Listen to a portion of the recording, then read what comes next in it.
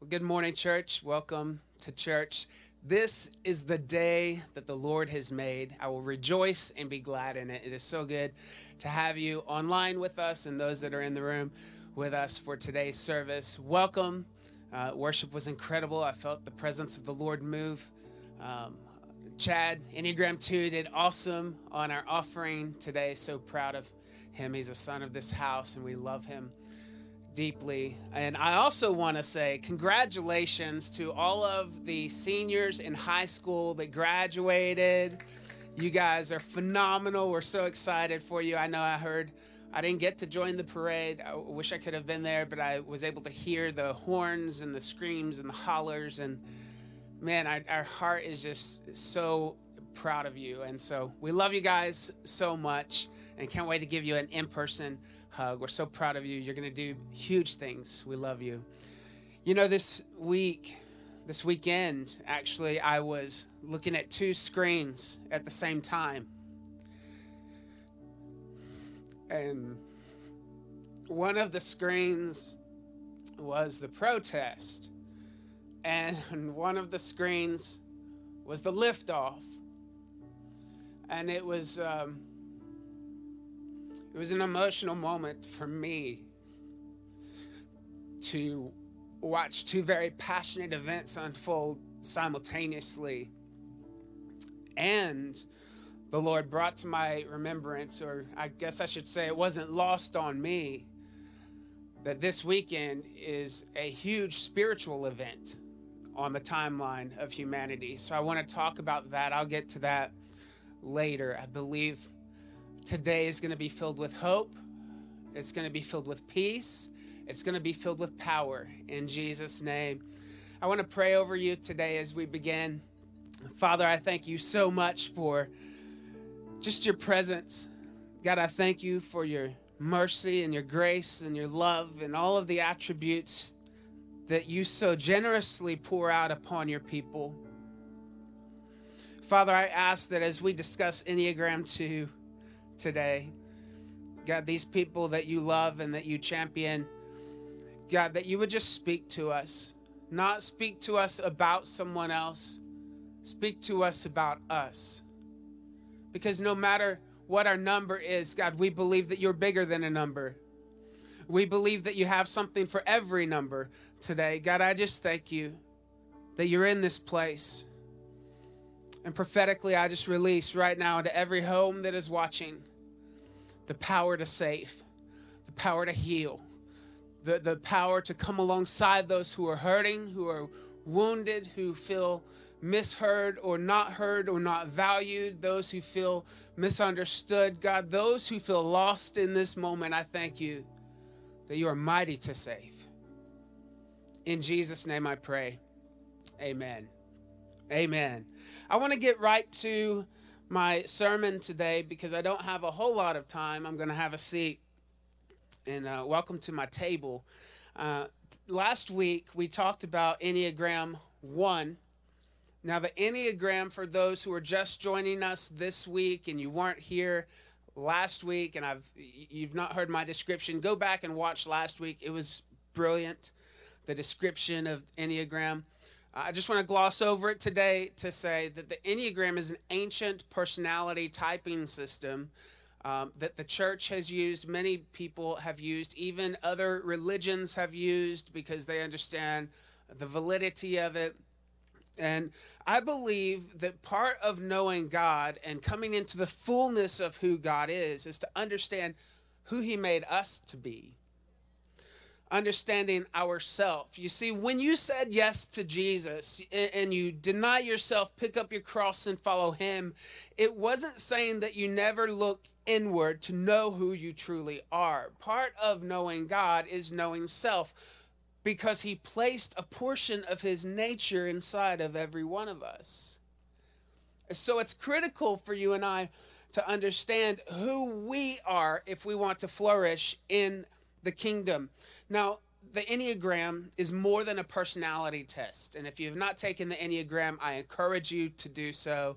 You can find one that we've provided to you. We provided a link. You can text the word self, SELF, to the number 512 980-1220. Now, don't do it right now because I have a sermon to preach. You have a sermon to hear. But go ahead. Do we have that on the screen? Yes. Go ahead and take a screenshot of this, or if you're watching on your TV, take a picture of this. Do this after the service today, after our experience. But I want you to find out what you are. Are you a 1, a 2, a 3, a 4, all the way up till 9? We want to go on a spirit-led discovery of self today. If you can't love yourself, by the way, the Bible tells us you can't love your neighbor. One of the greatest commandments in Scripture is to love the Lord your God with all of your heart, with all of your mind, your soul, your being, your strength, and love your neighbor as yourself. So this is not a looking at our navel, inward focus, introspective, getting lost in who we are. We don't get lost in who we are. We examine the beauty that God has placed in us, and we learn to love who God has made us to be. You see, I believe that we most represent and reflect Christ when we step into our true self. God created you to be brilliant and beautiful and lovely and wonderful and all of the great attributes about you. That's exactly how God created you to be. But somehow along the way of life, we pick up baggage and lies and frameworks and belief systems that kind of muddy the water of who God created us to be. This sermon and this series is not about self-help. It's not about using the world's tools to make us better. It's about going back to the beginning. Who did God call you to be? Who does God say that you are? So today, we want to talk about Enneagram 2, the helper. You've heard people mention it as the giver. It can be the giver, the helper. There are many names for a 2. Last week, we talked about the reformer. The reformer is constantly improving, making the world a better place to live. Some of you get the reputation, if you're a 1, as a perfectionist. The bad side of a 1 is sometimes you can be critical.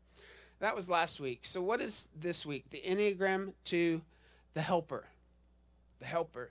Let me just say this morning that there would be no Exchange Church without Enneagram 2s. We need helpers. We need people who are willing to roll up their sleeves and come alongside what the Lord is doing. We need people helping to cook in the kitchen, so to speak. We need people that are willing to get dirty for the ministry, for the cause, for the kingdom. There would be no church without 2. I have a story in Scripture of a 2 that I want us to look at and see if you can't identify with some of this. I want to take you to Luke chapter 10. We'll start with verse 38. Now, last week, I picked on the guys. I talked about 2 guys when I was talking about a perfectionist. I talked about the older brother, prodigal son. This week, I'm going to pick on the girls. Now, it's not always going to be a pick on the girls, but this week it is. Luke chapter 10, verse 38 through 42. Verse 38. As Jesus and his disciples continued on their way to Jerusalem, they came to a certain village where a woman named Martha welcomed them into her home. Martha. I believe Martha was an Enneagram 2, and we're going to look at that. It says she welcomed them into her home. Thank God that she had room for Jesus in her home. Some of us don't have room for Jesus in our home or our schedules or our thoughts or our speech. Thank God for an Enneagram 2 woman who had room for Jesus in her home. Can I get an amen right where you are today? It says that she's going back. They came to a certain village where Martha welcomed them into her home, and they go back, and her sister is there. Apparently, these 2 sisters live together. Now, if you have raised kids, been around kids, any of that, you know that when boys don't like each other, when brothers don't like each other, you know it. There are broken bones, there are busted lips, there are holes in the wall because they're roughhousing too much, there are fights, do you know what I'm saying? When you have boys, you know when they're not getting along. When you're raising girls, it's not as clear. It's like North Korea. You never know when the nuke is going to go off. You just don't know what's What's the quietness for? Is that a good quiet? Is that a bad quiet? And then you realize they're going to kill us all, right? That's what she's stepping into, and Jesus is walking into. It's already this tension brewing between sisters. Verse 39. Her sister Mary sat at the Lord's feet, listening to what he taught. Now, please understand that in this time, women were not allowed to learn. They couldn't go to university. They couldn't go to school. They couldn't do anything. So the very fact that Mary is sitting at the feet of Jesus, listening to what's being taught, is pretty profound and says a lot about what Jesus thinks about equality. I'll just throw that in there for free. Verse 40. But Martha, the two, was distracted. Twos, listen to me. You're distracted. By what, Pastor? A whole lot of things. Twos, you have a tendency to get distracted. Martha was distracted by the big dinner she was preparing. Now, let's give Martha some grace today, okay? How many of you watching today, if you knew that Jesus were coming to your house today, you would flip out? If that's you, you're watching, you would flip out because Jesus is literally coming to your house, not in the spiritual sense of, oh, he's always there. No, like Jesus in the flesh is showing up and you're going to make him dinner tonight. How many of you watching would flip out? Raise your hand. Yeah, everyone who is not raising your hand, you're a liar, and we'll talk about you next week in Enneagram 3, okay? All right, so I would be super scared. I mean, I've got, kids that can help me clean, and my house, I think, is typically taken care of. But if Jesus were coming over, I would buy a new crock pot. I would buy a new vegetable steamer. I would buy new dishes. I would get new silverware, because we're talking about Jesus. So let's just cut Martha some slack. She made room for Jesus in the home. Now she's freaking out a little bit. And I think no matter what your number, you may do the same. She came to Jesus and said, Lord, doesn't it seem unfair to you that my sister just sits here while I do all the work? Tell her to come and help me. Doesn't it seem unfair? That sounds an awful lot like a one's thinking in fairness, right? She says, doesn't it seem unfair that she's just sitting here? Shouldn't we all be working? And for the twos at the Exchange Church, I know exactly how you feel. You look around and you see all the things that have to be done, and you're maybe serving in the parking lot, or you're on the greeter team, or you're in children's ministry, or you're on platform, and you see all the empty holes where we need volunteers. And something inside the twos, they just don't get it. They just don't understand why people don't serve. Like, it just comes so natural to the two. They get sometimes frustrated, and they're like, come on, if everyone just did their part, I wouldn't be up here 7 days a week, 24 hours a day. Can I get an amen from a two that I know has been up here hours and hours and hours? That's what twos do. But the Lord said to her, my dear Martha, you are worried and upset all over these details. So he's saying, everything you're getting upset about, this is really not that big of a deal. You're getting distracted. For twos, if you're a two watching or in the room, I know that it's easy to do things. But what God is calling you to do is to be. To be a son and a daughter without proving your worth. To be loved and wanted without feeling the need to rush in and do everything for everyone. Verse 42 says, there is only one thing worth being concerned about. Mary has discovered it, and it will not be taken away from her. Now, twos, you bring something to the table that is wonderful. You reflect God's heart for service. And that's beautiful. And we need that. I think I started out this by saying we can't do church without twos. We can't bring the mission that God has called us to do to the city without twos. We can't change the world and bring heaven to earth without twos. We need your heart for service. We need volunteers at the church. We need people to do their part, not just twos. Let me just tell you how important volunteers are. If we had no volunteers, this church would shut down in one weekend. In one weekend, that's all it would take for this church to shut down. Thank God that he sent an enormous amount. We have an enormous amount of twos at the Exchange Church, and we're grateful for that.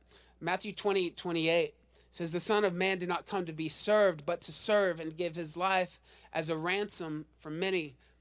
What is the motivation of a two? I'll tell you. The motivation of a two is to feel loved. They feel loved when they're useful. Martha was trying to make dinner and do dishes and vacuum and get everything set right. You know, she had no one in the kitchen except Alexa. She was upset.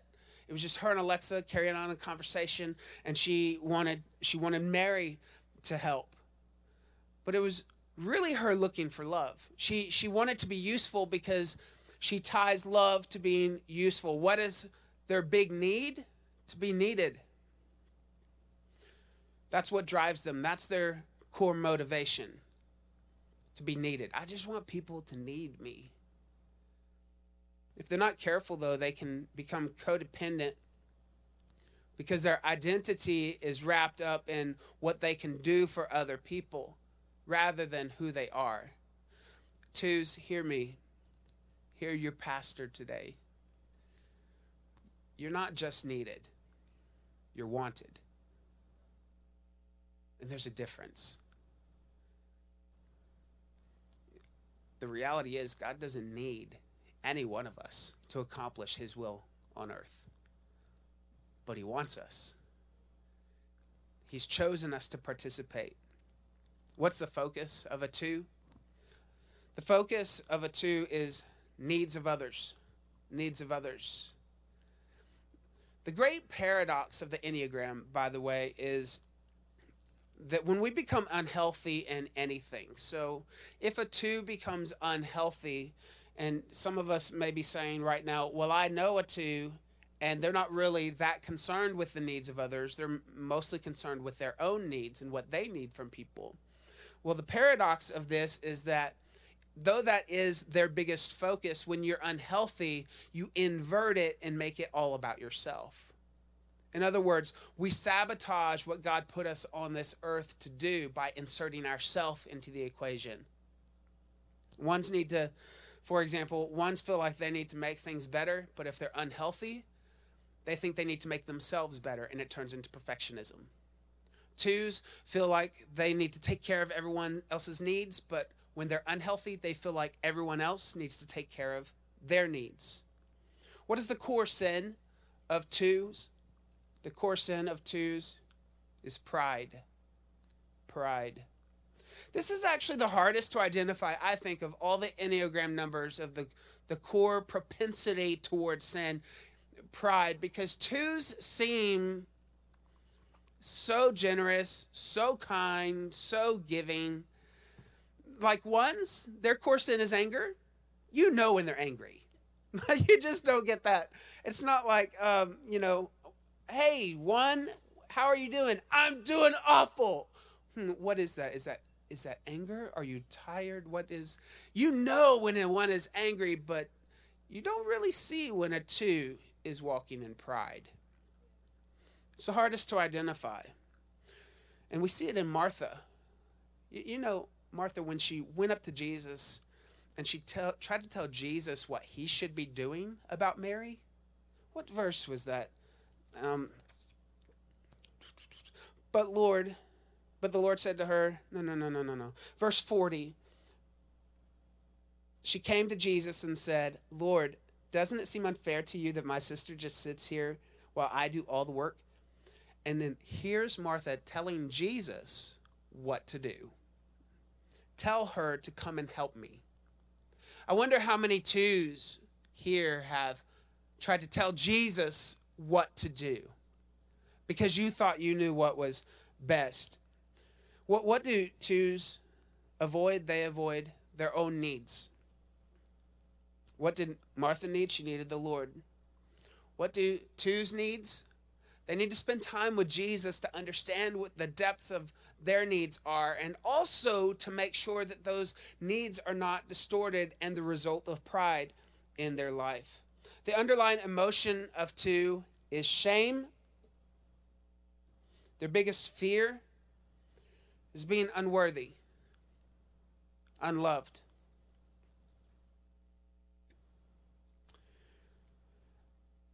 I think it's great today to talk about Enneagram 2 and this driving force and desire for love, considering what we are currently encountering as a nation. I told you at the beginning that I saw two screens. One of the protest, one of SpaceX. And I realized in that moment that this is Pentecost weekend. Pentecost is the seventh Sunday after Easter.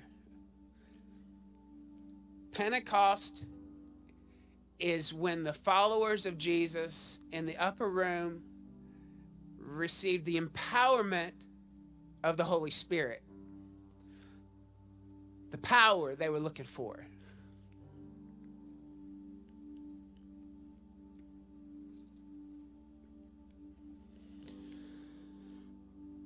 And I feel as your pastor that I need to help. I need to help us get to a place and seeing the reality, not of what's on the news. We're all seeing that. We're all tweeting that. We're all sharing live feeds. We can see what's in front of us. What God is calling me to do is to lead you to a place to see the unseen. Because there's something big happening right now in the spirit world. And if you look at the news, you're going to miss it. If you look at social media, you're going to miss it. If you read the greatest authors and poets of all time, regardless of skin color, nationality, education level, you're going to miss it.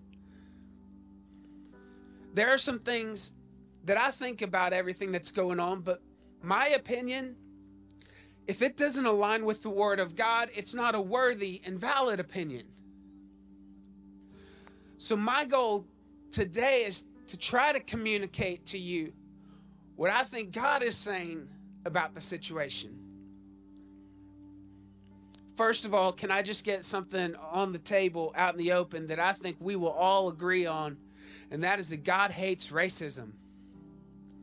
I don't think that's up for debate. I don't know a single person that has said God loves racism or God is for it.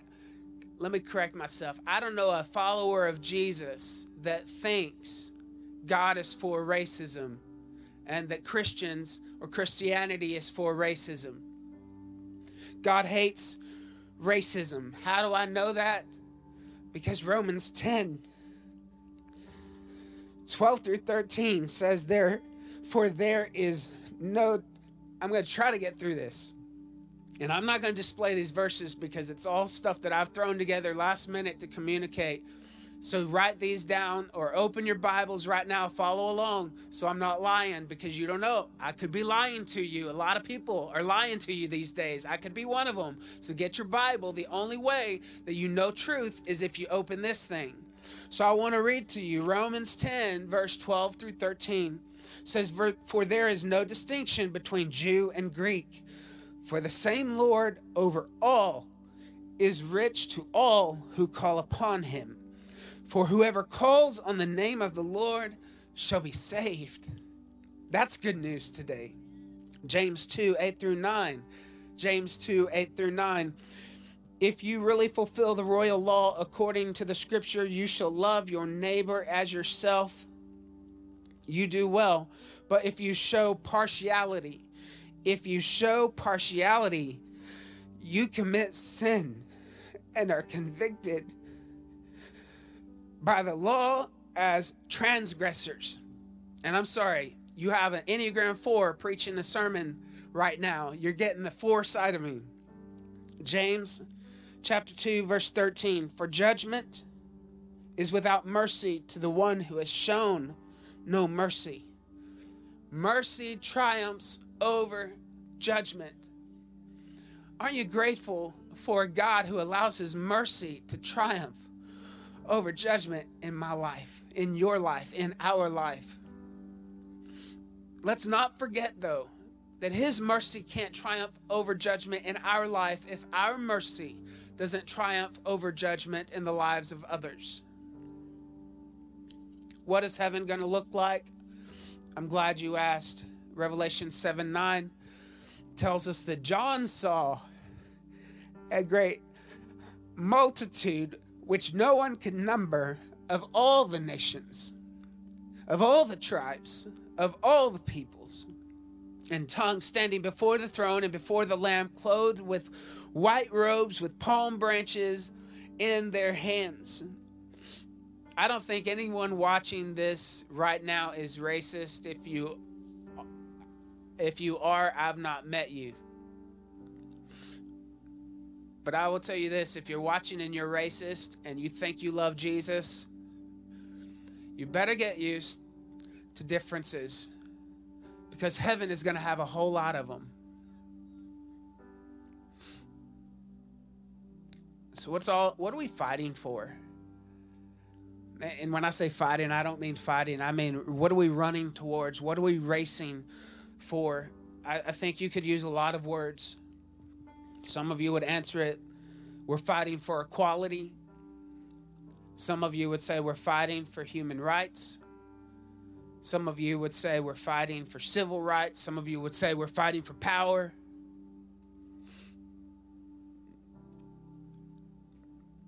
But for me, in light of God's word, we can narrow all of that down to one word. And this is why it's so important that I get our church on board and headed in the right direction, fighting the right battle with the right weapons at the right time with the right voice. Because this really isn't a fight about equality, human rights, civil rights, power. This church is a fight for love. Love your neighbor as yourself looks an awful lot like equality, doesn't it?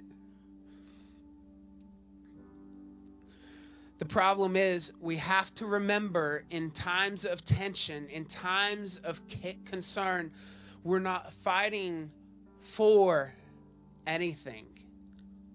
We're fighting from it. You've heard me say before, we don't fight for victory, we fight from victory. We don't fight for something that the Lord has already won. We fight from it. We don't fight for love, which has already been established. The Lord knows the end from the beginning. We fight from love, not for it. Matthew 24. And because the word of God is powerful, I'm going to read scripture to you. It's a lot of scripture, and if you want to sit there and close your eyes and absorb it, you can. Or you can thumb through your Bible. Matthew 24, 12 through 14. Because lawlessness is increased, most people's love will grow cold. But the one who endures to the end, he will be saved. What is lawlessness? It's sin. It's iniquity. As lawlessness increases, love grows cold. No matter what we think we're fighting for, church, no matter how we feel we've been treated or are being treated, don't let your love grow cold. Do whatever you need to do to fan the flame of love that God has placed inside of you. Because if your light goes out, we're losing the battle. If your love is lost, we are weaker. Romans 12, 9 through 21. Don't just pretend to love others, really love them. Hate what is wrong, hold tightly to what is good. Love each other with a genuine affection and take delight in honoring each other. Never be lazy, but work hard and serve the Lord enthusiastically. The twos love that verse. Work hard, work hard. Verse 12, rejoice in our confident hope, be patient in trouble, and keep on praying. When God's people are in need, be ready to help them. Always be eager to practice hospitality. Bless those who persecute you. Don't curse them. Pray that God will bless them. Be happy with those who are happy and weep with those who weep. Live in harmony with each other. Don't be too proud to enjoy the company of ordinary people, and don't think you know it all. Never pay back evil with more evil. Do things in such a way that everyone can see you are honorable. Do all that you can to live in peace with everyone. Dear friends, never take revenge. Leave that to the righteous anger of God, for the scriptures say, I will take revenge, I will pay them back, says the Lord. Instead, if your enemies are hungry, feed them. If they are thirsty, give them something to drink. In doing this, you will heap burning coals of shame on their heads. Don't let evil conquer you, but conquer evil by doing good.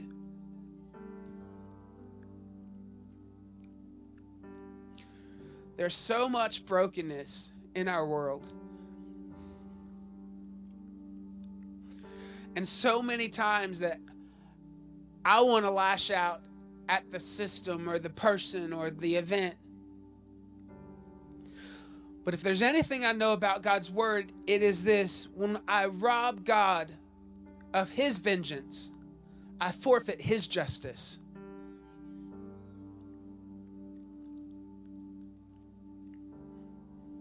First John 4, 7 through 21. Dear friends, let us love one another, for love comes from God. Everyone who loves has been born of God and knows God. Whoever does not love does not know God, because God is love. If you somehow think that because someone is different than you and unworthy of the love that even you yourself desire and crave, I want to make sure that we're both on the same page and that you understand what Scripture does. And that's, you don't know God. You have professed something with your mouth that your heart has not been transformed by. God hates racism. This is how God showed his love among us. He sent his one and only Son into the world that we might live through him. This is love, not that we loved God, but that he loved us and sent his Son to an atoning sacrifice for our sins. Dear friends, since God so loved us, we also ought to love one another. No one has ever seen God, but if we love one another, God lives in us, and his love is made complete in us. This is how we know that we live in him and he is in us. He has given us his Spirit on Pentecost to bring power, not to an individual's voice, but to bring power to love. The voice of love that embraces every person. Every person that was ever created is a person that God breathed his breath into. And we have seen and testified that the Father has sent his Son to be the Savior of the world. If anyone acknowledges that Jesus is the Son of God, God lives in them and they in God. Verse 18, there is no fear in love.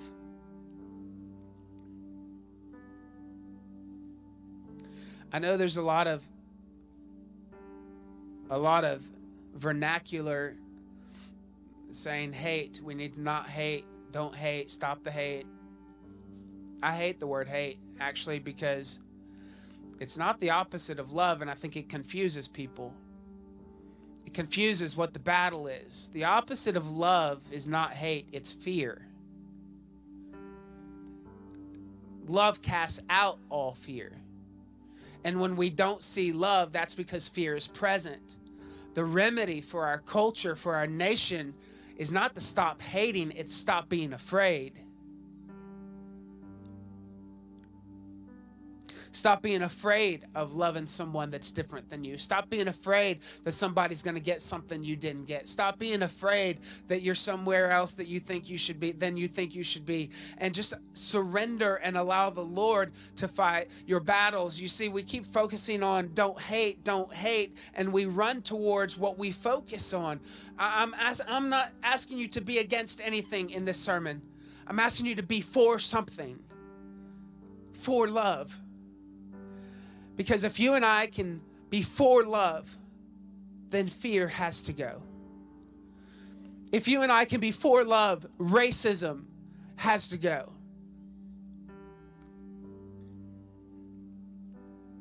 I'm done. I've been over my time, but I want to pray a prayer, not of my own, but of Jesus. I figured I couldn't go wrong if I used the words of Scripture more than my own. This is a prayer that Jesus prayed for all believers. You can find it in John 17, verses 20 through 26. This is his prayer. It's in the red, meaning Jesus literally said this. He prayed this over you and over me.